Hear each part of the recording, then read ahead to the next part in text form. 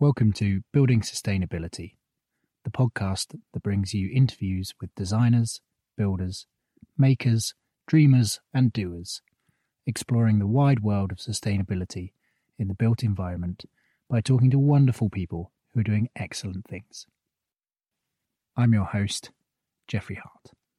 Hello, and welcome to episode 23, being recorded on the 12th of July, 2020. This episode features a conversation with Sukita Reay Crimmel.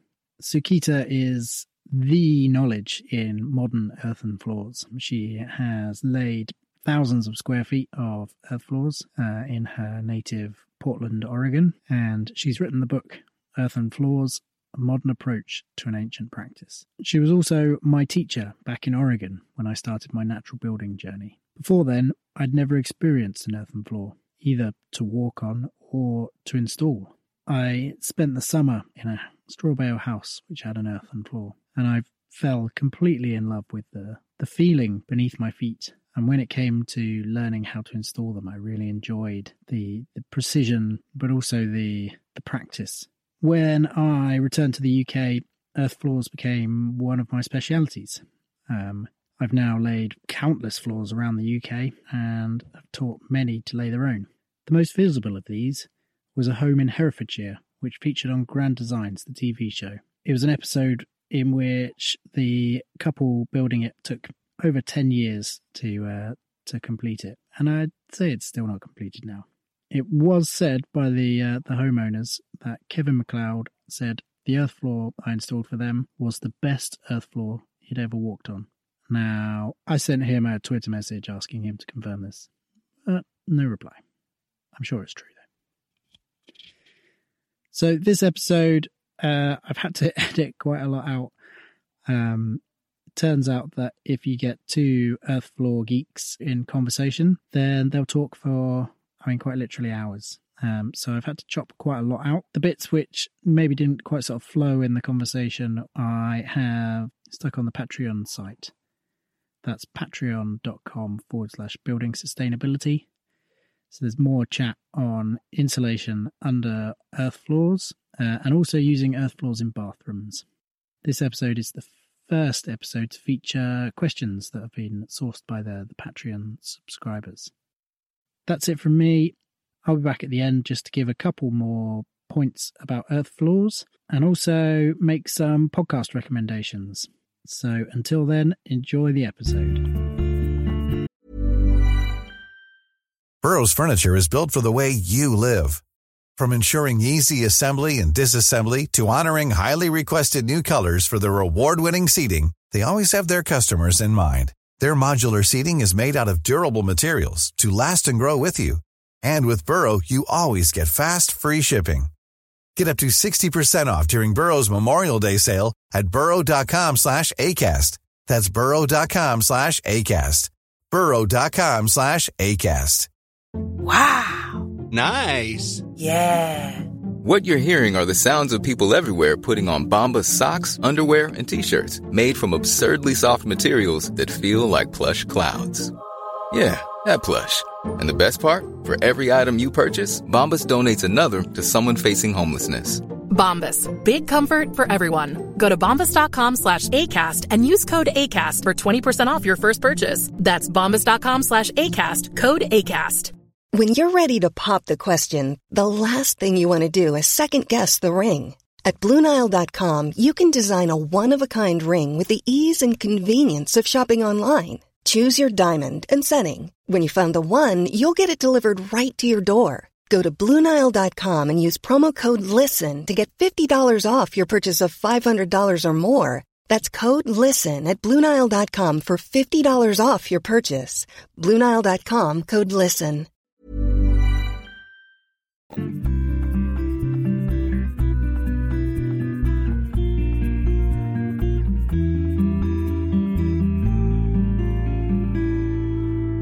I've labelled this the basic questions that I always get asked. Yes.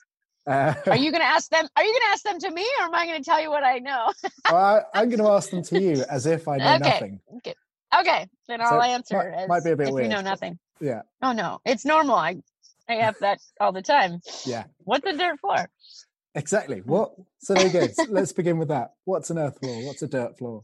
Oh, well, language-wise, the term dirt floor would not be considered what I do, because dirt floors are not sealed. They're our ancient technology is we've had dirt floors in many of our ancient lives. So dirt floors are historic. They've been here forever. We still have dirt floors in various places of the world. Unfortunately, there are results of living with dirt floors that are not convenient to our modern life. And a lot of that has to do with cleanliness, but then it gets into health. And we're all having longer lived lives because we have safer health environments, home environments. And so an earthen floor is a modern dirt floor in that it has been sealed. I could get into that a little bit, but an earthen floor is similar to a dirt floor in that it's a mix of sand, kind of aggregate material, and a clay-rich soil. And some sort of fiber is common in all dirt floors, whether it's long rice grass or just any fiber people use all over. I particularly use chopped straw as a fiber here in Oregon. And that mix is mixed wet, like people are familiar with cement. It's like a mixed wet material, and then you trowel it out as a thickness, and that there are various answers of how thick, but you trowel it wet, and you could do things to make it smoother and smoother with different tools, but troweled wet, let dry. And after it's dry, it's saturated with drying oils, which are these oils that drying means that it's a curing process of molecularly all of those little molecules in the oil in their exposure to oxygen oxidize, and they link up and make lots and lots of strong chains, polymer chains throughout the matrix of the oil in the mud. And so I like to have the oil as deep as I can. I get about a 1/2 inch penetration of the oil. So you have a hard, water resistant surface that allows one to have a very modern, safe, healthy earthen floor in their homes today. So it's that oil that's really key to the the difference between maybe a mud floor from many years ago to this sort of modern, beautiful, functional. Yeah, and there are definitely a lot of different stories around people trying other things to seal, even in ancient ways, like ghee or other soaps. Something that hardens and coagulates in that blood substrate. Blood. Yeah, people have used blood. Yeah. So oil is not the only answer to sealing a dirt floor. It's just what I use typically and what is known to be the most common right now in earthen floor technology. But I hope that there can actually be variety of things that can do it as we develop more, because the oil is wonderful, but it is it can be expensive. It's got some scents to it, smells, I guess is the way to say it, that can be hard for people. We get into the technicals of that as we go further, but oil's the main, oil's the main thing. Sealing your earthen floor with oil, a drying oil. You wouldn't want to just put any oil on, because some oils will just sit and go rancid, won't they? Rancid is the word. Yeah, I'm like, they get stinky and bad, so you don't want to do that. But linseed don't put oil, olive oil on your floor. I don't think olive oil is a drying oil, so I don't think that one is. But linseed oil or tongue oil, I think sunflower oil. There's a few that are hemp oil is hemp oil. Yeah, I've done hemp oil. Yeah, and as the world starts to re-embrace hemp, we will probably use that more. Hopefully, and I think that one has a less smell too. So that'll be good. It's quite sort of nutty in smell. I use it on my woodworking stuff. Yeah, tongue oil is similar in that nuttiness, but hemp could be so. Hemp is similar to flax in that it's a grain, so it could grow fast. And tongue is from a tree, a nut in a tree, so it's a slower producing oil. Nice. I'm going to stop you there because we're in the geek out section later. I get too geeky right away. we just wanted to delve right into the nerding out on oils. Yeah. So let's bring it back to the beginner earth floor bits. Yeah. What are the benefits? Like, why would you choose an earth floor? Well, there's depends on your decision-making process. So if you're making decisions based on wanting to reduce your ecological impact on the world, earthen floors are straight up the best answer, is my opinion. And I've done some fact checking on this. It's basically the amount of embodied energy, the amount of carbon used to create the product of any floor system. Yeah. Earth is less than any of them, less than even wood, because that's a pretty low one. Yeah. Concrete meaning one of the highest, because the amount of energy produced to make concrete is extreme. And earthen floors, you can get your materials from local places, but mainly it doesn't require a lot of fossil fuels to heat up a product to turn it into something that you're going to use. Yeah. So that's a lot of geeky, but the basics around wanting to be a low impact, ecological impact flooring system in your home, that's one reason. Hard surfaces that are sweepable and moppable are also adding indoor air quality, comfort. Carpets and other porous floors can be not great for indoor air quality. So people make choices around indoor air quality. So health in the home, health in the larger environment. And then the answer, when I have asked this question to my previous clients, everybody just says it's just wonderful to walk on. The beauty, the feel. Aesthetics of it, the feel of it is the main thing that people respond to. Those are all heady things of like your ecological impact, but how you feel in your home, how it feels to have an earthen floor in your home is touching. People are just really touched by it. So they just love it. Yeah. I took a group of our students to see an earth floor that we'd made, and the guy welcomed everyone in, and then he said, "What are you all wearing socks for? You've just got to get your socks off and feel this floor." And he was so overjoyed to be spending his day padding about on it. Yeah, people want to walk on it. Yeah. And that's not something you hear about from other floors very often. So that's the main response I get. That's interesting, actually. I've never thought of that. I've never heard someone say, "Oh, you've just got to walk on this wooden floor." Right. Yeah. You've got to feel how these tiles feel under your feet. Yeah. Interesting. That same client, sort of on the benefits front, he said to me, like, there's talk of it sort of being a little bit softer, if I guess compared to a cement floor, and we'd talked about that, and then he phoned me up about sort of 2 weeks after I'd finished the floor, and he said, "Do you know what? The softer thing is totally true. My toddler just pulled all of the crockery out of the cupboard, and they all bounced." Oh, yeah, and that's a great story. He was overjoyed. Yeah, that's a good story. Yeah, I've had earthen floors in houses that are up against a concrete slab, so there's like part of the house has concrete and part of it has earth, and that's a really powerful spot to stand there and feel the difference. It's subtle. It's like a subtle thing because it is a hard floor, but it just feels better on your body. Yeah. So if I was stood with 1 foot on each, what would the differences be? What would I be feeling? I think it's slightly warmer. It's like probably not much of a temperature thing. I've done some temperature ratings on it. It's less dense than a concrete floor because of the process of the materials that are created. But nonetheless, so the density of that concrete, it feels cooler. That's subtle. And it's just where language doesn't really answer a good job at answering this. It's more of a sensation. Because it's not like when you step on cork, you could feel a give in a cork floor. Yeah.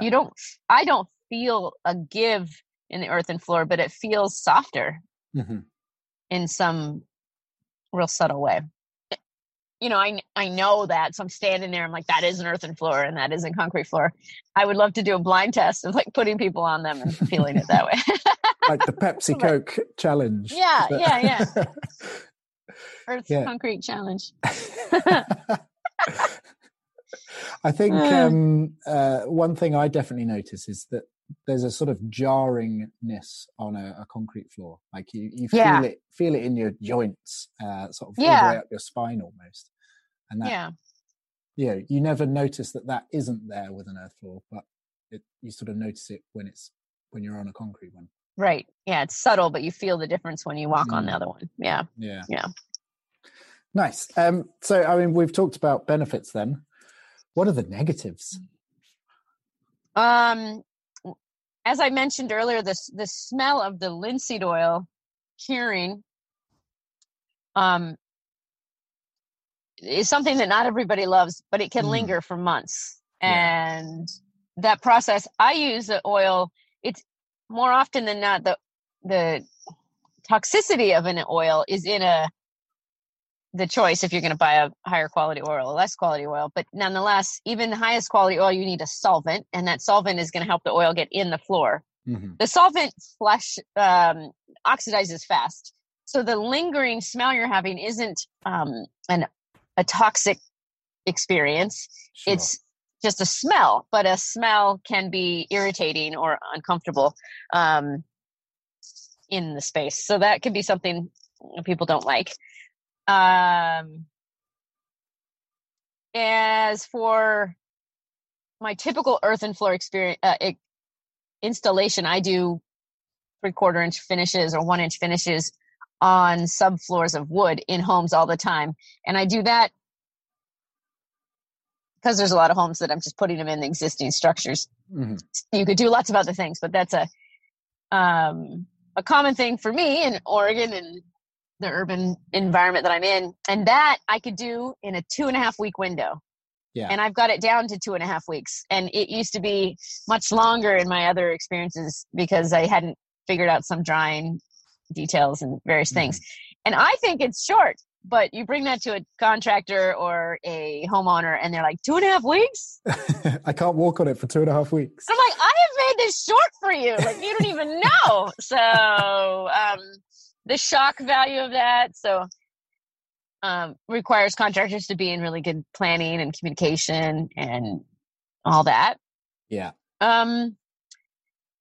So time and the smell are the main things that I've come up as the negatives. The time is probably the one that I've come up against most. Yeah. I always, when it gets to that sort of part of the discussion, I always feel a little bit sheepish when I'm saying, to be safe, you shouldn't walk on this for 3 weeks. I tell people I'm here to slow you down. But I did that to myself. I did an earthen floor recently and I was like, oh God, it's taking so long. But whatever. And then the other thing I just thought of as we were saying it, there's ways of making things very cheap. But usually that has to do with you're doing all the work yourself and you're not considering your time in a financial way. Yes. And so earthen floors can be less expensive if you harvest all the materials and you do it yourself and you're only buying oil or something. Like you got sand, you got everything else on site. And that's a wonderful way of doing any of this stuff. Well, natural building, in the roots, but you hire me to do an earthen floor for you, and people sometimes have this concept that it's going to be cheaper than it is. And so costs, my earthen floors are in the zone with high-end wood floors. Yeah. So they're in a comparable to other floor options, but there's an unfortunate misconception that earthen floors should be cheap. Yes. When you're hiring me or hiring a contractor to do it, they're very labor intensive. And if you have labor being paid for, as one should pay for their labor, it could be more expensive than one would have imagined. Yeah. And it's highly specialized labor as well. I mean, it's you not gotta know a what thing you're doing. that everyone knows how to do. There aren't instructions on the packet when you dig some mud out of the garden. It's you got to buy my book. Yeah. There you go. There you go. But it's still labor intensive. Yeah, definitely. Like a fun labor intensive, but yeah. I mean, if you're in construction, everything's labor intensive, you know that. So yeah. Okay, so what are the components? You have sort of mentioned them already, but yeah. Well, besides whatever's going on as a substrate or things that you would prepare for your space, those are different answers for different scenarios. But the actual mud itself, will depend on the soil clay body content of what you're working with, but you're going to use a heavy clay soil and some sort of aggregate. Sand is the most common one. And ratios of sand to clay is dependent on your clay body. And straw is the fiber that I use in earthen floors. It's what grows in the valley that I live in, so it's abundant fiber. Rice straw is a California. Northern California has a lot of rice straw growing, so they usually use rice straw as their fiber.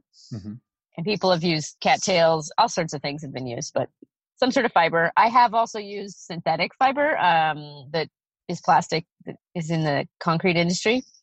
I don't like it, but it could be used.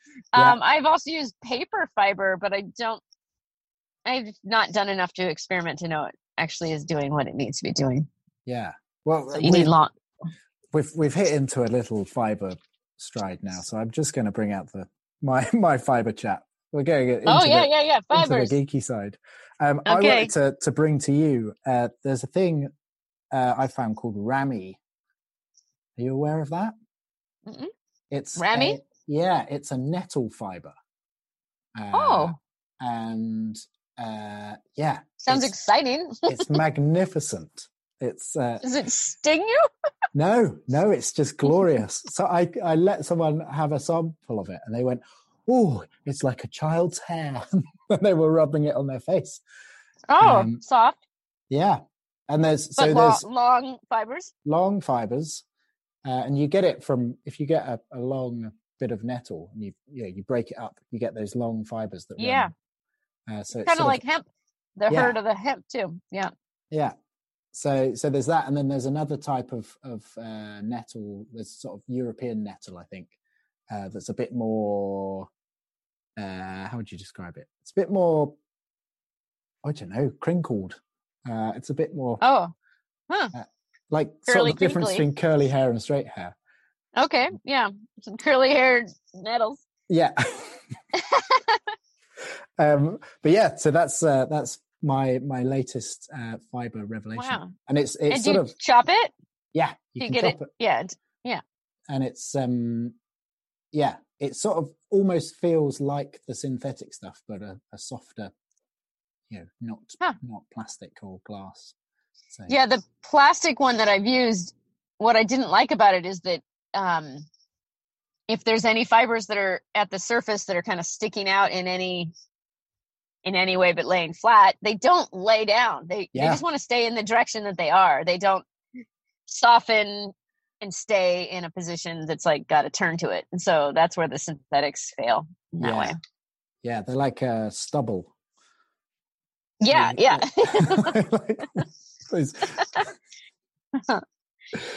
I don't like them. You could maybe melt them off, but I just don't go there. But if someone had to, if you didn't happen to have any natural fiber, if something's going on, people have asked me all sorts of things. I just use the same stuff all the time because I like just having the answer there. But people have always asked me about using hair. Can I go around and get hair? Like, I'm just not going to do that. You can do it. I think it'd work. But I'm not going to go to the barbers and get hair. You can get a straw bill. It's easy. We had a farmer who was a neighbour of one of the builds we were on, who shaved off some of his cow hair for us. Oh, and it's probably a nice short length, not too long either. Yeah. Yeah. So that was. I imagine nice. It was a little stinky. Yeah, a little bit. Nice bit of cow smell. Yeah. Well, so that's another fiber. Thinking of fibers, I don't use it in my world because it's just not as convenient or easy. But manure can be used as a fiber. Yeah. I like dry horse or cow. Don't use wet. Wet gets stinky, and it's hard to like spread it out. Distribute it evenly because it's clumped together. But if you have an access to some manure and you could get it dry, or it is dry, and then screen it so you can get whatever chunks out, there's a double benefit of using manure that I've liked. The fiber's there and it's small and it's nice looking that way, but there's enzymes in that digestive process that show up as kind of this gelatinous quality that help spread the material in a way that clay does. Like it just is more buttery and spreads, but it doesn't act like clay in that it doesn't shrink back. It just helps make it easier to spread. So it's a wonderful product. So in some situations I have done it because it's at a farm or whatever, people have wanted it, but it's not a product that I want to be dealing with all the time. Bags of it. Someday. I have a shitty, dirty floor for you. Anyway. You can edit that. That's staying. I like that. Oh, that's good. Or you can put blood. You can put blood on it too. You could go all over, with all the natural products. But yeah. So back to the basics of the materials. So you got a clay soil, you got sand, and you got some sort of fiber, as we just discussed all those fibers. And then as we went to it in the oil, it needs some sort of penetrating, hardening material. Oil is what I use. Blood is what people have used before. You do need something to help get, something sticky like oil needs something fluid like citrus to help it penetrate into the floor, because you want as deep as you can to you have hard surface. I use a blend of linseed oil, tung oil, pine rosin, add some more density to it too, and citrus is the solvent that gets in my mix, and then there's some beeswax in there too. Beeswax in the oil? Yeah, there's a little bit of beeswax in my oil. That's interesting. Are you still doing a top little finishing coat of beeswax, or do you? No. Yeah. Because it's in the oil, or because you've just decided it's not? We'll be back after a quick break. Hey there, I'm Mick from the Mick and Pat Show. That's right, and I'm Pat. Looking for a podcast that's like catching up with old friends? Well, you're in luck. We're here to bring you weekly doses of lifestyle commentary, discuss culture and politics, and top it off with the occasional beer and film reviews. But it's not just about us. We're a community. Our listeners are our kin, and we let you all have a say in what we discuss. So saddle up and join the conversation at the Mick and Pat Show. You can check out our website or find us wherever you get your podcasts. Yeah, a combination. You want me to tell you all that right now? I can. Yeah, let's go for it. Okay. We're skipping around, but we'll come back to the basics. If anyone's still listening at the end, they'll... It's a little bit of the basics, like the steps that I do. I oil it all, and then after it's been oiled, this is more process. In the past, I would sand it, and then I would put new wax, and then I'd put a coat of wax on it, as you had just mentioned, Jeffrey. I sand it and just rub oil in it. And it's all about reducing how much time I'm in people's spaces again. So putting wax on, you got to let it cure overnight, and then you buff it, and then you got to let it cure for another 7 days or something. At least, sometimes longer if it's put on too thick or too cold of an environment. And so when I sand it and just rub in oil, I don't have to come back. Yeah. It's going to cure in a couple days. And so I can keep that 2.5 week window for people's install. And it's hard to tell people how to do wax because you could over wax easily. And then, and then you got to get the wax off. It just becomes more challenging. And then as for the result of the surface, I wasn't finding enough of a difference. My floors, how I do them, are such high sand content, such low clay content, that there's a lot of space for the oil to go in there. So when I'm putting wax on, it's not staying on the surface to create the shine that one might think wax would do. I would have to put a lot more wax. I'd have to do wax and wax and wax to like fill up all of the space to eventually have some sort of surface treatment. And that's possible. It just is a lot more oil and or a lot more wax.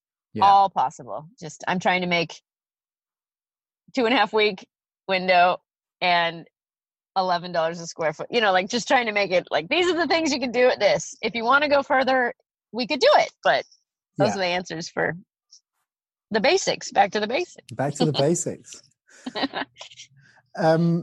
What about colors? Oh gosh, that's beyond basic. But yeah, you can do anything with color. I love putting color in floors. You're going to get a color from the clay body. That's the main source of color if you don't put any pigment in your mix. Mm-hmm. The sand does affect it some. Most sand that I experience around here is dark, but I have worked with some sand in California and it's like blonde in color. And it does have a tone that will lighten the floor a little bit, but the clay body has more effect on the color. Yeah. That being said, you could find the right clay body that you love.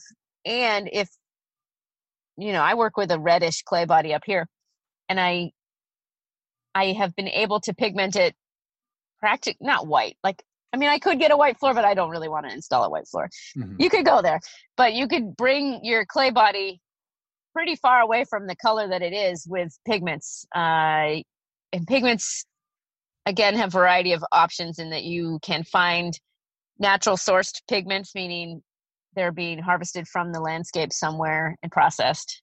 Yeah. Or you can, when you buy chemically produced pigments, basically like an example of a chemically produced pigment, iron oxide is just rust.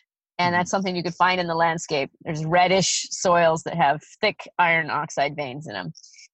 But if you're making mass amounts of pigment and you're a manufacturing company, you're bathing steel in chemicals to rust it and then scraping off that rust, and you're just rusting your iron with chemicals. So it's just a chemical process versus eons of time that made that rust. And the convenience, what we have, the result of convenience is what chemicals do to the environment. So that's where people can make choices around their pigments. Mm-hmm. That being said, natural occurring pigments are more expensive.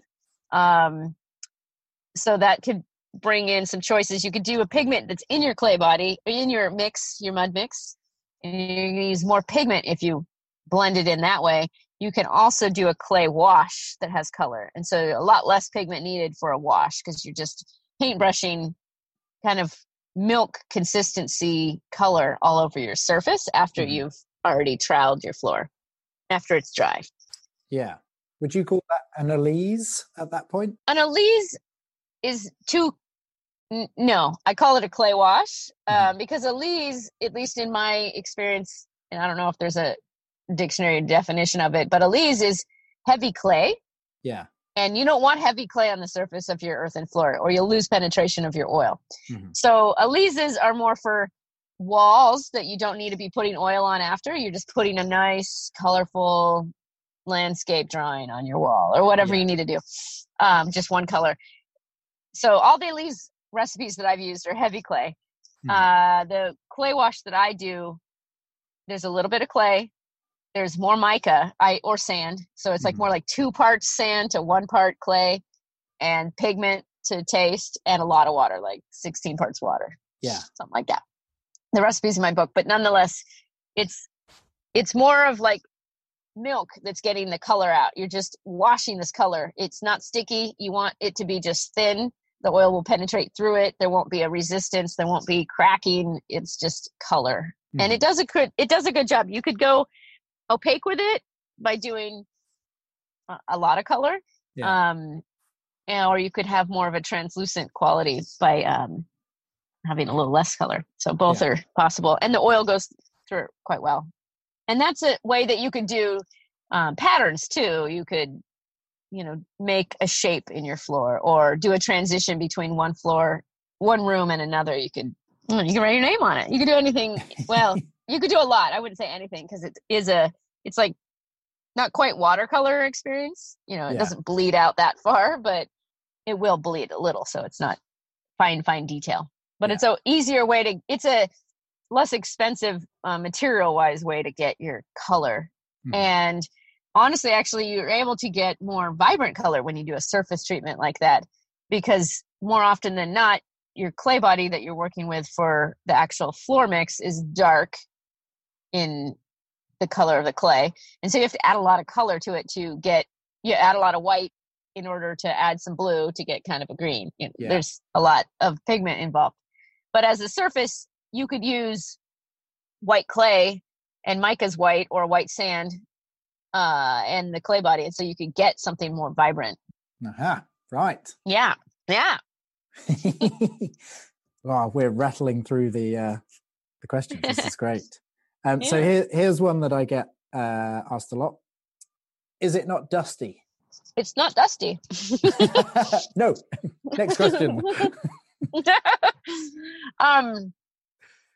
Back to why we can define an earthen floor different than a dirt floor. Mm-hmm. Dirt floors aren't sealed, or they're sealed with troweled surface and water, and you're just like trying to keep the dust at bay. Mm-hmm. An earthen floor, or the modern world of earthen floors, however you want to define it all, there's oil or some sort of sealer, but oil as what I use, penetrating 1/2 inch into your floor. There's 1/2 inch of something that's not dirt anymore. Yeah. It's plant plastic, basically. There's plant plastic saturated into your floor. There's no dust potential at all with that sort of situation. If you were to damage your floor deeper than that 1/2 inch, you would reveal the part of the floor that can dust again, but you would be fixing it right away, and you don't keep that going on. You put oil on it right away, you fix it. No, they're not dusty. They're only dusty if you don't clean them. Then and maybe you walk you around need to dust.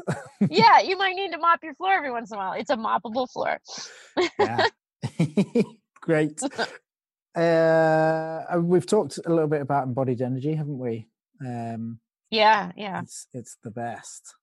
Earth floors. It's a good thing to be thinking about. Yeah, definitely. I think it's something. I don't know how things are over with you, but over here there's a big sort of trend of like the passive house sealing up. Yes.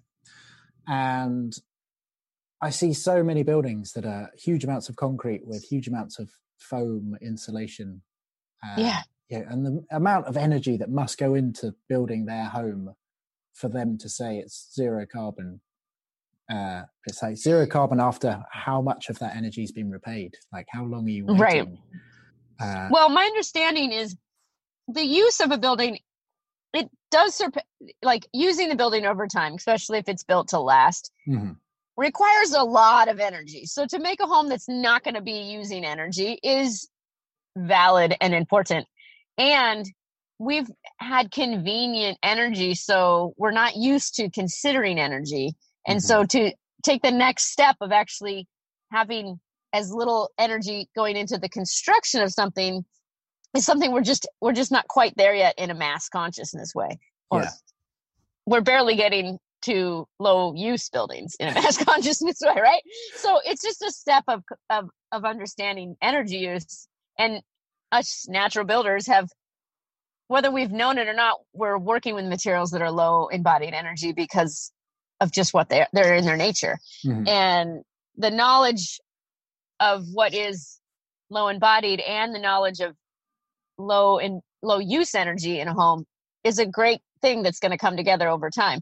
I would say that there's been, the green builders, to put it in little camps, the green builders haven't paid attention to embodied energy as much, but they're making homes that like don't use as much energy over time because they're very insulated, because they have sealed the gaps of air. And they've made it that you just don't need very much. You could use a hairdryer and your home would be comfortable. That's valid. But I would say that in natural building, there's been lots of single pane glass windows, no insulation cob walls in places that don't make sense. And so you have to put a lot of energy to live in that home. Yes. So you got to do the math on either one. And hopefully the most intelligent buildings are to come in that we're actually having low embodied buildings that don't use very much energy over time. That's where we can go. And that is coming together, I would say, even in the passive house movement. I think that there's some people in that world that have, asked more questions. Oh, just thought I saw a car. It's fine.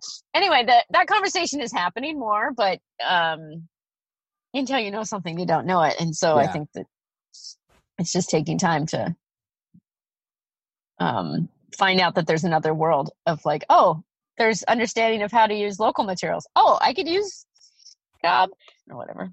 Yeah. It's also like those natural materials don't have loads and loads of money behind them. They're just sat. Yeah. They're not advertising themselves. They're not productized. Exactly. Yeah. Very often. But I don't know what it's going to take, but it feels like, I think it'll just take that energy just gets so expensive, and there's industries that are going to have to seek other answers. It's not like everybody knows some brand of cement. It's just like there's cement made here, there's cement made there, there's cement made here, there's cement made in every place of the world. Mm-hmm. Just like bricks used to be made everywhere in the world. We're just not making bricks anymore. We could make adobe bricks everywhere in the world. We just don't. Those are productless things in a way. So I think it's the cement industry that could take on bringing in lower embodied energy products in the earthen realm. That can happen. And hemp's going to take off in products. They're going to go crazy with products, and that'll be fine, because that'll be an insulation that's actually natural. And someday the mushroom insulation is going to take, there's things that are coming, but you have to put it. It seems that in this current world that we're living in, though things are changing fast. Yeah. Natural materials are coming into play. So that's exciting. Yeah. Let's hope those sort of worlds collide. Soon and well. Yeah. I know we're kind of on a fast ship. Yes. There's an iceberg, everybody. It's melting. Yeah. Okay. So this is a question that came from one of our patrons, actually. So it's a question about suspended floors.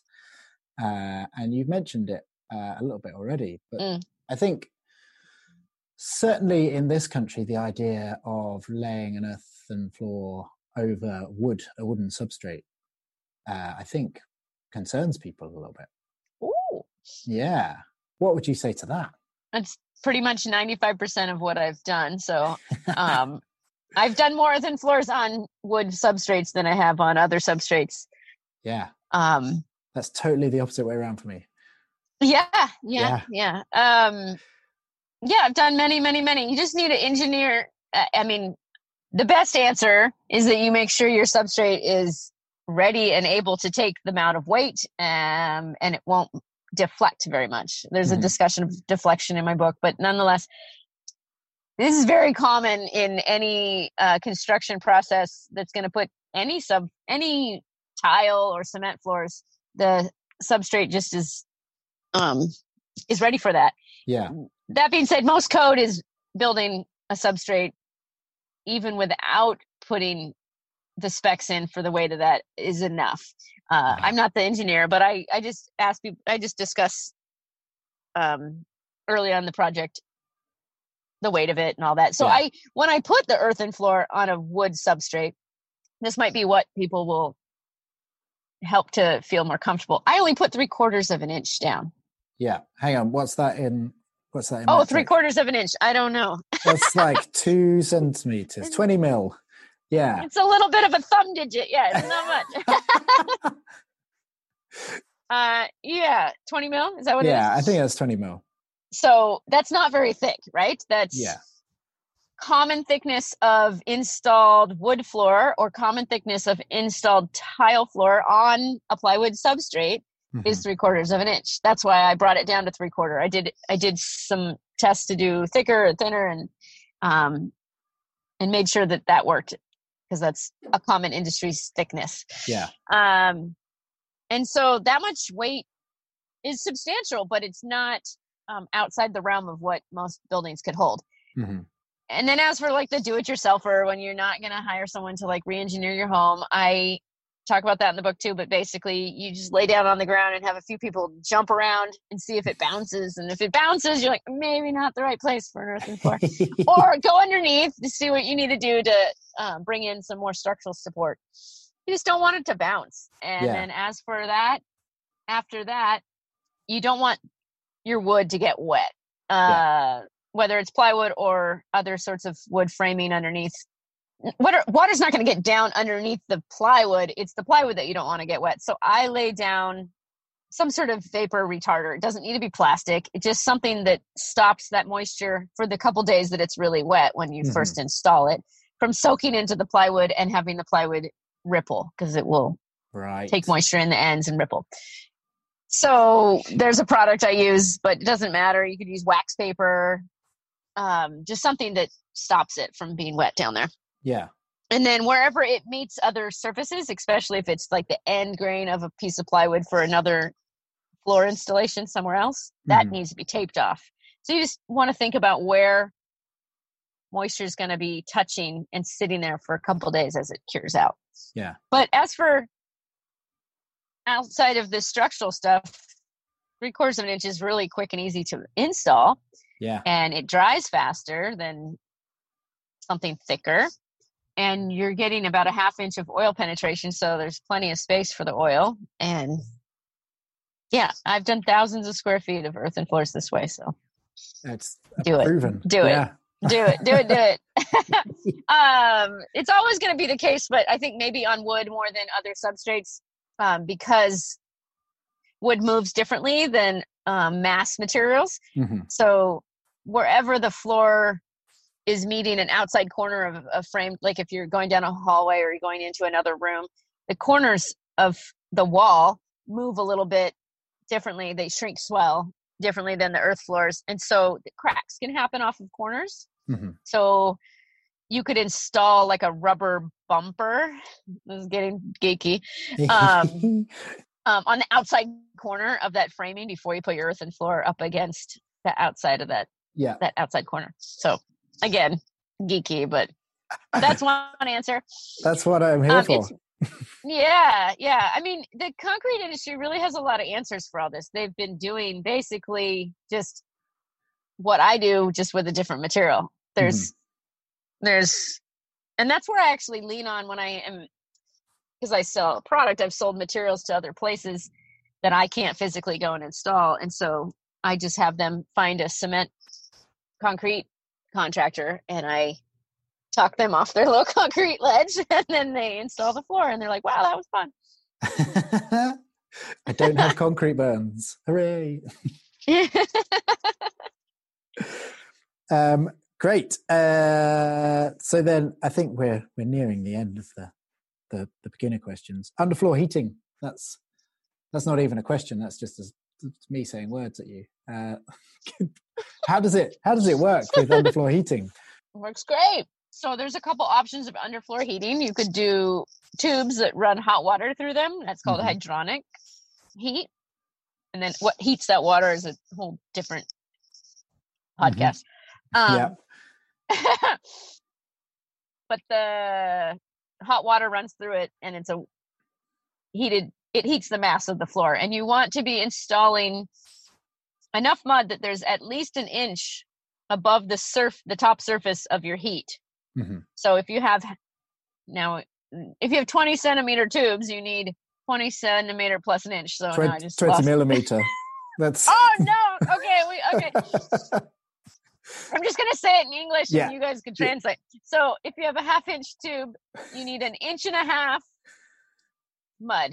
Yeah. So you need enough mud over your heating source so that there's enough room for the mass to get warm is what the main thing is. And so there's also electric grids. You could lay these wires down on the floor and they are so low profile that you could just do that 1 inch on top of that and not have to do 1.5 inches. 1.5 inches is the thickest I would ever pour a finish pour. Yeah. Meaning if you're wanting to do thicker than that, you're doing more than one pour. Yeah. You could do a pretty thick base pour because you could mess with the cracks if things happen, but finish 1.5 inches. But either way, that's the answer here in my temperate climate and probably similar where you are. But in colder places, you're wanting more mass to be heated. So you're going to put your tubes lower in a subfloor, in that mass. So you're going to have a thicker floor, whether it's that, so on a wood floor, you'd have to engineer for more weight or lots of different answers there. But nonetheless, the heat in the floors add to that pleasantness of wanting to walk around on your floor all the time. Mm-hmm. And they work great. They don't have cracking issues around the heat. You want to have that heat either off or on low while you're actually installing the floor, because you don't want your earthen floor to dry too fast in one place. So you want it to be an even drying. That's just during the install process. Once you have it, it has a fine reaction to the heat. It's basically it's very similar to a concrete floor in that it's a mass of rocks stuck together instead of with lime, stuck together with clay. And so it works quite well with the heat. So don't hold back. No, heat them up. Hot dirt. Hot mud.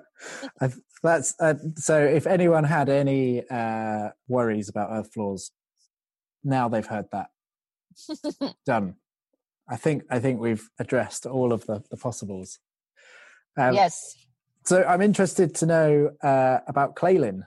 Well, as I mentioned, I live in Portland, Oregon, and I came into natural building I fell in love with it and just wanted everybody to have mud huts, Mm-hmm. And then I was like, oh, well, it's not really realistic. What's realistic? And so I moved to the city. I moved to Portland. I want just to bring natural building into the city. So I went through this okay, that's my step. Want to come here. And then I was like, well, how am I going to do this here? I need to be a contractor. So then I became a contractor because I was running into limits of being able to work for people. And here in the States, or at least in Oregon, you need a contractor's license. So I often think of how can I just get more people exposed to what I love about earthen architecture? And so I became a contractor. And then it got to this point of well, I can't go and install things everywhere. I can't be in Arizona tomorrow or whatever. And I can't get to England, but I just can't get everywhere. So I was like, what am I going to do? I wanted to write a book and I wanted to make a product. So at one point, we wrote the book so the information's out there for everybody to make it yourself. So I was glad to share the book, because that just gives people the empowerment to do it yourself anywhere you are. You don't have to find me and my product, or even me. You could just do it. But then how are other contractors that aren't me in this area, or even, in a realm that I'm willing to ship it to, how are they going to install it when they're not going to go and get dirt from the graveyard or whatever? They're not going to do it. So I created a ready-made product. There's a bag that holds the mix of clay and sand to the ratios that I have figured out for this clay body that I work with. Mm-hmm. And then there's a bag of straw based on the ratio of the bag, clay mud, or the mud. And then the oils that I use are developed for earthen floors. And so I sell more oil than actually anything else, right? Because there's so many people that want it. Well, there's more people that want to install their own earthen floor from that book or from their own experience, and they just need to seal the floor with something that works. And my oils are non-toxic, and so this is the highest quality earthen floor oil right now. And Claylin is more of an oil floor manufacturer, distributor than the mud. But I would say in its current state, it's like I said, more oil distribution than anything else, and consultation. So people will send me their dirt, little bit of their dirt and a little bit of their local sand, and I'll work out a recipe for them. Because that's, when you're buying the product, you're getting this, it's already been worked out. It's not going to crack. It's got the right ratios. And that's the big learning curve that anybody is challenged by when they're trying to do it themselves, to get the right recipe. So if you send me your dirt, or you send me dirt and your sand, I'll make up a recipe. So making people's recipes and selling them oil is more common than me selling the actual product at this point, which is fine. Yeah. I have the product. And then another step that I've recently taken with the product, like I said, it's majority of the mix is sand. And so I sell people just my clay body and tell them how much sand to get from their local yard, so that there's less cost for shipping. Yeah. So that's another way that I'm just trying to help people have more foolproof answers to their mix. Sure, yeah. So that's where Clay Lynn is right now. Clay Lynn, the name Clay, and Lynn is short for linseed oil. Those are the two like sticky magic things that hold it all together. I wondered Clay where Lynn. that came from. I've never considered that Lynn was obviously linseed. Yeah, some people think there's a name of a clay body called Kaylin, which some people know of, and they think I'm relating it to that. I'm like, no, that's spelled with a K. I seem to remember like way back when I should have thought about this before. Like, how long was it? Maybe 10 years ago when I met you in Oregon and you taught me how to make an earth floor. Maybe longer. You'd know more. But I seem to remember there being I can't remember if it was you that brought it up or someone else, but this idea of like perhaps like a slight sheepishness about this idea of selling dirt in a bag to people. On my part? Yeah. Well, like it might have been that someone else like was sort of questioning like, how do I feel about dirt in a bag? How do you feel about it? Oh, I mean, if it helps people have an earthen floor, I'm absolutely fine with it. I get caught up in like, what's the bag made out of? Right. Like, oh no, plastic bag. And you know, my purest mind wants it to be that I'm not selling people dirt in a bag, but for the ease of like people making a decision to make a high quality, low embodied energy floor, and I'm going to help them make it without trial and error and stress and all the things that can go on if people don't really want to take all that on, then I'm okay with it. I have a parameter of how far I want to ship something. Oil I'll ship all over the country. I won't ship it to England, but or maybe anyway, we'd have to have a conversation about how much needs to go, because there's a volume out, you know, like if you could ship on a actual ship and it's enough, you know, like for actual, like if you fill a whole pallet, it would make sense to ship 4 drums of oil somewhere like that. Yeah. It would make somewhat sense. But the part of embodied energy, one of the parts of embodied energy is how far things require energy to take, you know, to spend, you know, oil to burn, to drive that thing. And so I follow loosely the guidelines of something called the Living Building Challenge. They have guidelines of how far something should ship based on its weight. So earthen floors are heavy. So I am willing to send the whole mix, the mud mix, to Oregon, Washington, Idaho, California, because that's kind of in the zone. But to send, or a little bit, you know, at least like the West Coast here, to send just the clay, I'll send it a little further, because then the majority of the weight is being purchased and used from probably 10 miles of the building site versus 500 miles from me. I don't know what the kilometers are. Anyway, so there's like those embodied energy parts are something that I consider. It's transportation more so than the plastic bags, even though I get caught up on plastic bags. But I tried paper bags and it failed horribly. I guess the reason I asked that, so I've very much, I don't know if I've followed in your footsteps or if I've just wholesale stolen your business model. Do it. But yeah, I've spent the time and I've sort of developed an earth floor mix with a Brickworks, who have got this clay, and I sort of justify it as I'm not selling them dirt. I'm selling them like the process of of going through all of that. You figured out what that dirt is going to do. Yes. They would have to do, and save them failing, and there's embodied knowledge in it. It's not just you have wisdom and knowledge on how to work with that recipe, you know, that clay body. I'm totally fine with it. Yeah, good. Thank you. You've put my mind at ease. So and now that you've said that, I'll have to tell you that actually the person that just recently tried to call me, I've never done it, but this is a funny T-shirt or bumper sticker I wanted to make since I started doing it, of like, I work with dirt bags. So if I get that on a t-shirt, I'll get one over to you. Nice. Perfect. I mean that in the kindest of ways. Of course. Yeah. Yeah. So yeah, I feel like I'm there to help people make, good choices, and I'm going to help them all the way through. Mm-hmm. So me selling them a bag of dirt, I feel, and then as for, I don't know, people get caught up in like, well, I don't know what their limitations are, but maybe people are like, oh, you're making money off of selling dirt. I'm like, yeah, I am. I have wisdom. You're getting all of this for this, like, and basic business models are, you have to make money to survive. And so I'm not going to just share with you information all the time for free, like, you did either buy the book. I wrote you all information out. You can do it all yourself. You don't have to buy anything from me. Yeah. You can buy it for $20 on Amazon,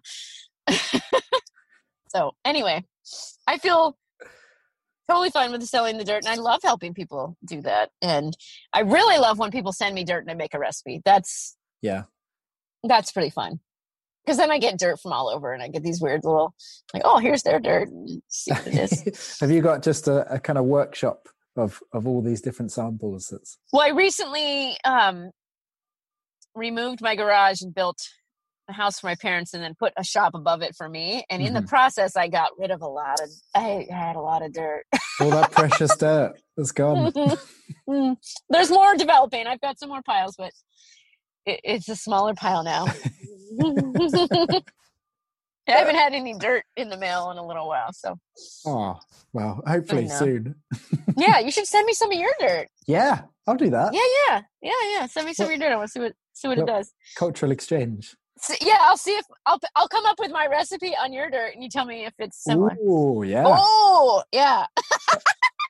Don't tell me it. I'll come up with mine. Yeah. I think you'll be surprised. Oh, I want to do it. Yeah, we should do it. Ace. Okay, right. It's nerd time. Okay. Already. So like we've hit on oil a lot, I think, but it seems to be so it's a big part of the process. Yeah. So linseed oil, boiled versus raw. So boiled is a reference of an historical way of actually heating up linseed oil to a point, and there's a temperature point. I don't know exactly what it is. And if you go higher than it, you could destroy it. But it's anyway, heating up, and it starts the polymerization process. It starts to have those little chains develop. And by having it start, you put it in there and it's faster because already some of it's happened. Again, convenient modern lifestyle of chemicals have made boiling a chemical that they put in the oil. Yeah. So most typical hardware store boiled linseed oil is full of chemicals. So I personally don't like it. But the oil that I use, we actually do the historical heating up process. Oh, really? Yeah. And so if you don't heat it up and you buy raw linseed oil, it likely is just linseed oil, and that's great. It's just raw linseed oil. But it will take a lot longer for it to cure in your floor. That's fine if you don't have any. What magnitude of longer? I think maybe a couple months long. I mean, I've never done it, but I think we're talking it could take a while. Yeah. And then the lingering smell, I think, will last longer too. So it's worth finding out what that boiling point is. I don't know what it is. It's like probably that you sit it out in the sun with a glass window over it would probably be something that would be not bringing it too hot. But it's something worth figuring out. If you're going to want to do your own raw linseed oil, find out. There's reference in my book to a book that talks about this historic thing. And if someone writes me an email, I would actually find that out for them. But I don't have it yet. Top of my fingers right now. Nonetheless, you don't want to overboil it, but I personally don't want to use the chemicals that do the boiling. Yeah. It's very hard to find a truly boiled, actually boiled, heated linseed oil as a product. Correct. I don't know the products in your country, but there's a couple manufacturers of oil in this country that do that. So yeah. Okay, so here's probably the question I see on Talking Natural Homes most when it comes to earth floors. Oh, okay. The question of thinning down your oil. Oh, yeah. And people get really angry about it. And for the people listening at home, there's a theory that you should thin down your oil with a thinner so it penetrates better. And then people get very confused. Some people think you should thin down the first coat so it gets in further. And some people think you should thin down the last coat so it gets in further. I do it all the same. There's the same mix all the way through. Yeah, that's what I do. Probably because you taught me years ago. Yeah. I've tested this for years. That I'm not sure which way I used to do it because I used to do it one of those ways. And that's my understanding is that practice comes out of working with wood, and wood's different than earth. Yeah. And we brought in linseed oil or, putting curing oils into earth from the wood industry. Like they're the ones that were using linseed oil more than we weren't here. They weren't doing this to earthen floors at that time. And so that practice of thinning more or thickening more, whatever, either way, I've tried all three. I've done tests on all three.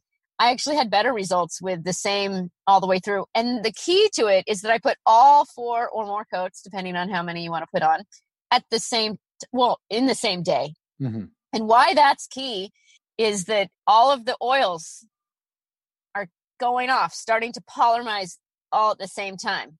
Yeah. So you're not having to use some solvent to get through yesterday's polymerization to get deeper into the floor. You're just putting it all on at the same time, and then it all starts to go hard at the same time. I mean, it's not like it's instantly hard. It's not a quick, but I think that those layers of oil that you're thinning more or thickening more, I'd have to get really geeky to know which one is what, but it's more to do with the density of wood and what you're doing with wood.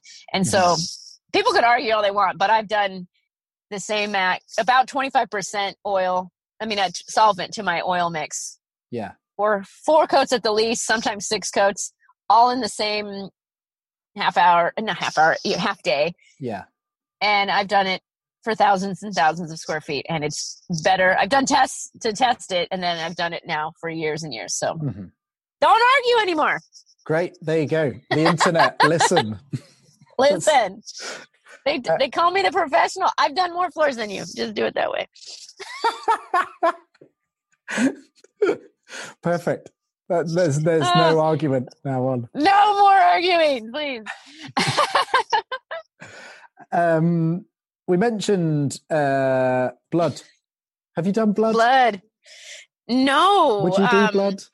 No, because I have such nice oil. But I guess in some situation that they really wanted to, we would figure it out. But my understanding, both in thinking about blood myself that's come out of my body, it's blood coagulates pretty fast. Yeah. So you have to keep it warm, or you have to have a fresh kill, or there's just a lot involved, and it's blood, and blood's got pathogens, and there's just things involved that I would want it to be fresh, and I'd want to have a lot of parameters of cleanliness going on, and all that is possible. I mean, I would probably do it more so in a ceremonial place, someone wanted an earthen floor and they were farmers and they were taking one of their animals and they were ready and they wanted that to be part of it.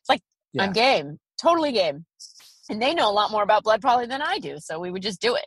But like I said before, I'm a contractor. I come on the job and I want it to be that people are already questioning what the heck I'm doing. Yeah. I'm pouring an earthen floor. I want to have all the answers, and this is it. I do this, this, and this. And so I'm not going to bring blood in. You're not going to lead in the sacred cow. Not in the 90% of my jobs. But like I said, if it was something that a client wanted and you're willing to go down the line of whatever it took, then I would be into it. Yeah. I really want to do it. I want to experience. I don't want to have to warranty it or anything like that. Yeah. They have to take some liability on that. Yeah, but I'm just eager for someone to say, I want to do a blood floor. And I'd be there. There you yeah, go. and, Maybe I'm like a this is gonna get vegetarian. Yeah, I don't particularly like blood, but you're a vegetarian, is what you said? Yeah, are you a vegetarian? Yeah. Oh wow, and you want to do that? That's wild. Yeah. That's cool. But I think for me, it's there's such a historic record of it. And I was just talking to a spoon carver called Jane Mickleborough, and she was saying that she bought this cob house in Normandy, and there was an earth floor in like a little back room, which was obviously used as like the butchery area, and the floor was so solid, and all the blood, and then she sheepishly admitted that she'd just dug it up. No. Oh, yeah, I feel curious for sure. Yeah, I'm curious. I want to. Maybe I'll do it on a small version. Well ventilated. Yeah. There's just there's a lot of other things at the top of my list than that one, but I think it would be way cool, and I invite somebody who would want that to call me up when we do it. Yeah.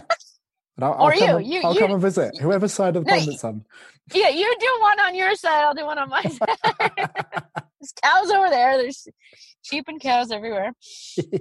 Maybe there's different animals have different blood, but I have no idea. We're into conjecture now. Yes. So, all right, here's probably the other big argument that happens online: vapor barrier or plastic sheet, or certainly when you're going on to grade. The argument being vapor moisture could come up from underneath and into your house. Yeah. And I guess the argument against is that if you put a plastic sheet down, then water going down is then caught. Yeah. Where do you sit on that argument? Oh, I put vapor barriers in. Do you?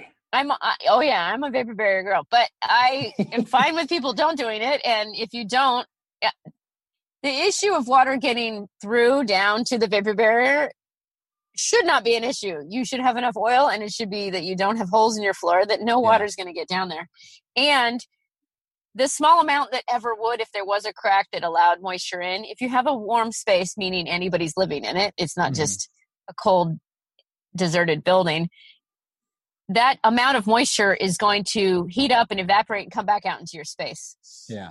The earthen floor, the oil is vapor, like vapor can move through it. So if water were to get underneath that oil layer, and I've tested this and know this, but if the warm space is going to heat up any moisture that's underneath it and bring it out back. I've even had big water accidents go on it and be able to dry it out. Mm-hmm.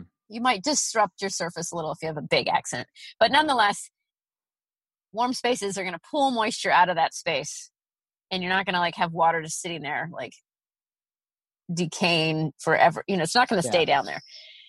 But it shouldn't be getting down there anyway, because you have a sealed earthen floor and you're maintaining it. You're not letting, your child dig a hole in it or something.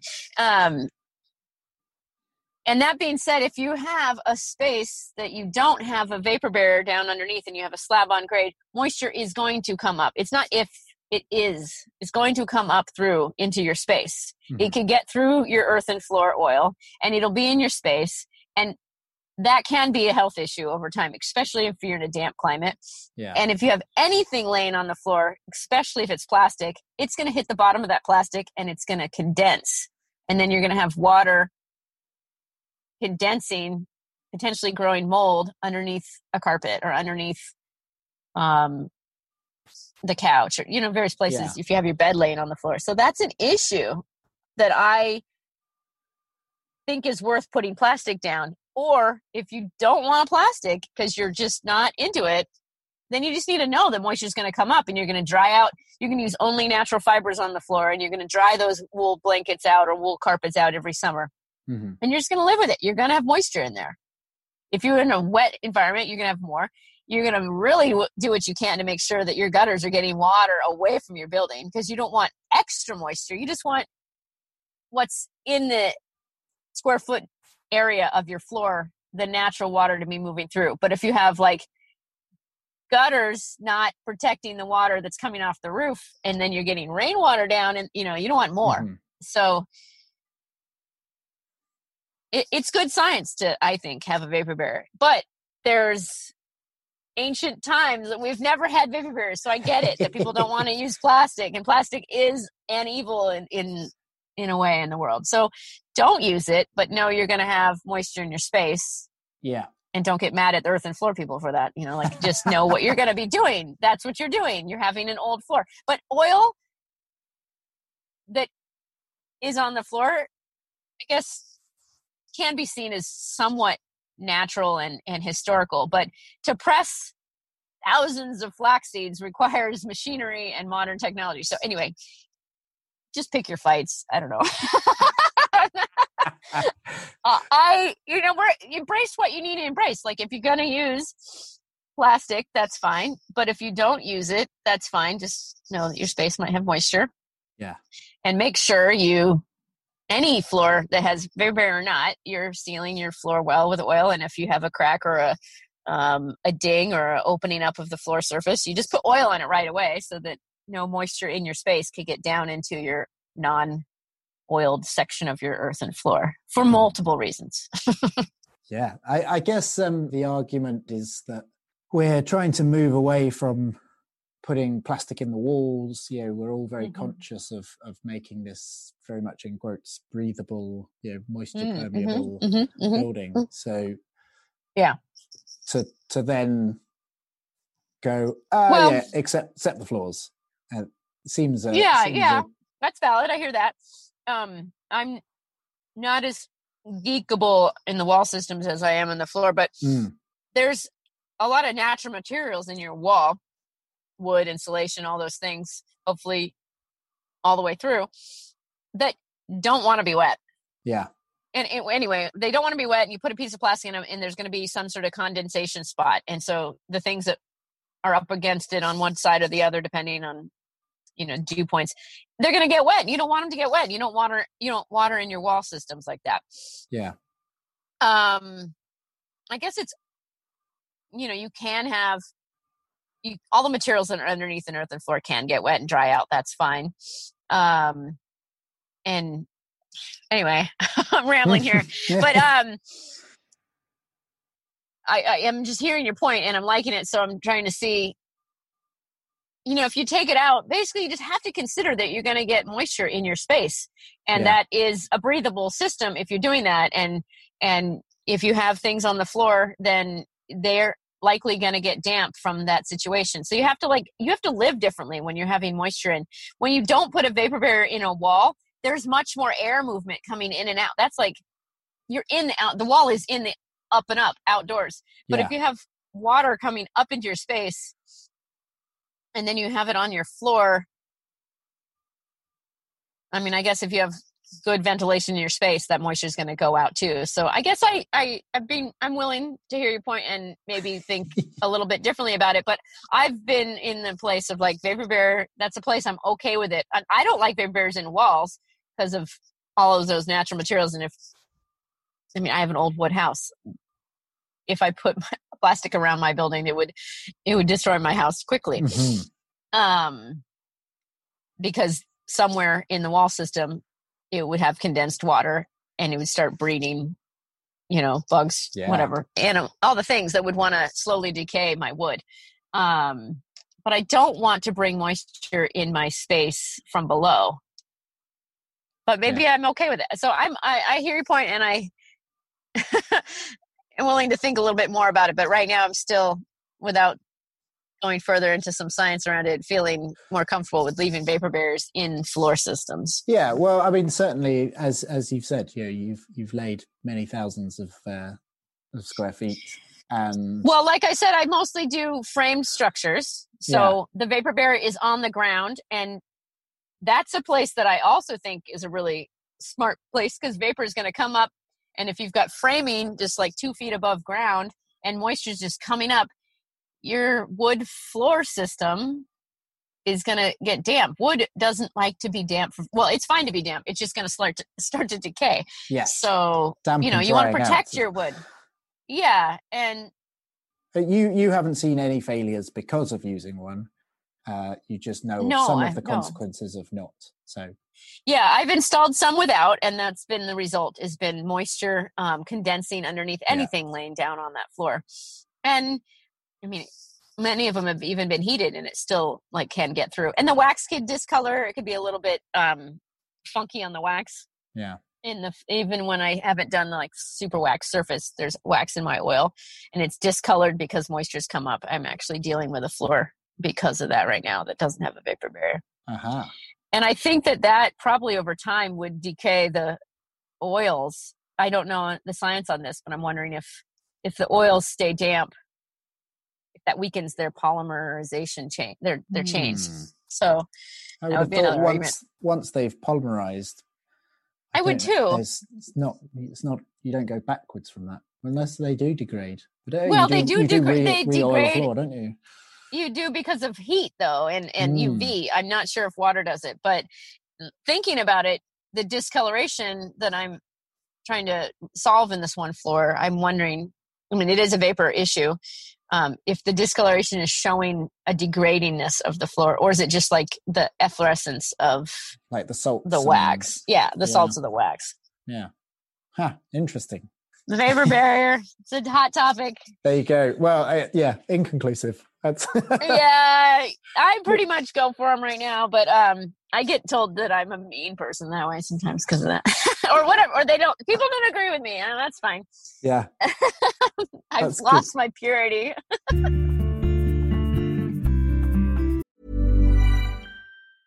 Hiring for your small business? If you're not looking for professionals on LinkedIn, you're looking in the wrong place. That's like looking for your car keys in a fish tank. LinkedIn helps you hire professionals you can't find anywhere else, even those who aren't actively searching for a new job but might be open to the perfect role. In a given month, over 70% of LinkedIn users don't even visit other leading job sites. So start looking in the right place. With LinkedIn, you can hire professionals like a professional. Post your free job on linkedin.com/people today. Burrow's furniture is built for the way you live. From ensuring easy assembly and disassembly to honoring highly requested new colors for their award-winning seating, they always have their customers in mind. Their modular seating is made out of durable materials to last and grow with you. And with Burrow, you always get fast, free shipping. Get up to 60% off during Burrow's Memorial Day sale at burrow.com/ACAST. That's burrow.com/ACAST. burrow.com/ACAST.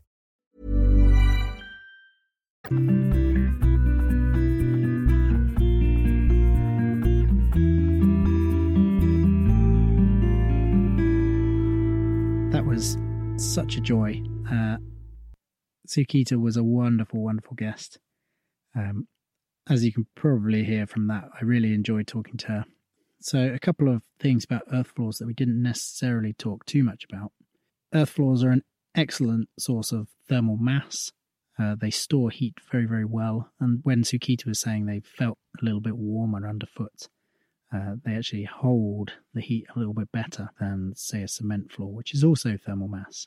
And I also just wanted to say a little bit more about making wood floors suitable for mud. If you've got an existing timber floor, you can beef up the joists. One client I worked for glued and triple screwed all of the floorboards to his main focus was that he didn't want any squeaky noises. And what that actually meant was that we had a perfect substrate for earth floor. So that's if you're in an existing building. And if you're building one from scratch, you just need to really make sure you haven't got deflection.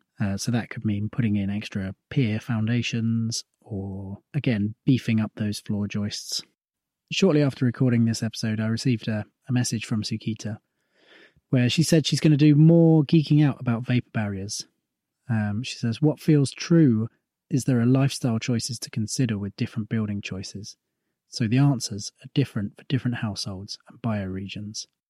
This is a super, super last minute edit that I didn't think of while I was recording this. We recorded quite late into the night due to the time difference, so maybe my brain wasn't the sharpest. But to do with the vapor barrier or putting plastic underneath an earth floor, I have done predominantly earth floors slab on grade, and I always have the conversation with the client, giving Sukita's recommendations that there might be moisture, and any rugs need to be natural materials. And so far, I think all but one of my floors have, the clients have gone for no plastic under the floor. And I have never heard back that it's been an issue. I've never heard back that there's any moisture, so it's an interesting one. I suspect a lot of it is to do with how good your drainage around your house is, probably the soil type as well. Yeah, it's interesting to compare anecdotal evidence. So I just thought I'd throw that in at this point, just in case anyone still hadn't made up their mind what they wanted to do. One thing I didn't get into with Sukita, which I quite wanted to discuss, was just how good the Oregon natural building scene is. In fact, that whole west coast of the States, it's got a really vibrant and strong natural building scene with so many people up there. It's actually my hope to get enough money together to travel that coast and record lots of podcast interviews. As always, links will be in the show notes. And I just noticed if you're one of those people that listens on Spotify, then the show notes, the links don't work at all. So I think I can put one main link in, which will take you to my website. And that will have the full list of links. And that will go for all of the episodes. So 2 podcast recommendations for you. First up is Cut the Craft podcast. This is a great new podcast focused on craft and the crafts people that create it. And secondly is George the Poet's podcast. It's called Have You Heard George's Podcast? I'd recommend for that one, just start at the beginning and listen through. It's a kind of collage of spoken word, musical interludes, storytelling, really insightful and beautifully put together. And there's a couple of episodes that will leave you utterly floored. So I highly recommend you get on that. And the final thing is just to say, many of you maybe, I don't know how you've discovered this podcast, but you should check out my social medias. Instagram, Facebook, and Twitter. I don't really understand Twitter, don't go on there. You can find me as Jeffrey the Natural Builder. And if this is your first episode, then subscribe. Listen to more. Enjoy. That's it. Thanks for listening. I'll see you next time. Bye-bye. Mom deserves the best, and there's no better place to shop for Mother's Day than Whole Foods Market. They're your destination for unbeatable savings, from premium gifts to show-stopping flowers and irresistible desserts. Start by saving 33% with Prime on all body care and candles. Then get a 15-stem bunch of tulips for just $9.99 each with Prime. Round out Mom's menu with festive rosé, irresistible berry chantilly cake, and more special treats. Come celebrate Mother's Day at Whole Foods Market. A lot can happen in 3 years, like a chatbot may be your new best friend. But what won't change? Needing health insurance. United Healthcare Tri-Term Medical Plans, underwritten by Golden Rule Insurance Company, offer flexible, budget-friendly coverage that lasts nearly 3 years in some states. Learn more at uh1.com. Hey, it's Danny Pellegrino from Everything Iconic. Ready to upgrade your style game without blowing your budget? Check out Quince. They've got all the good stuff, shirts and polos, activewear, and fine leather goods, all at 50 to 80% less than other high-end brands. And the best part? They're all about safe, ethical, and responsible manufacturing. Get that luxury vibe without the luxury price tag. Hit up quince.com/upgrade for free shipping and 365-day returns on your next order. That's quince.com/upgrade.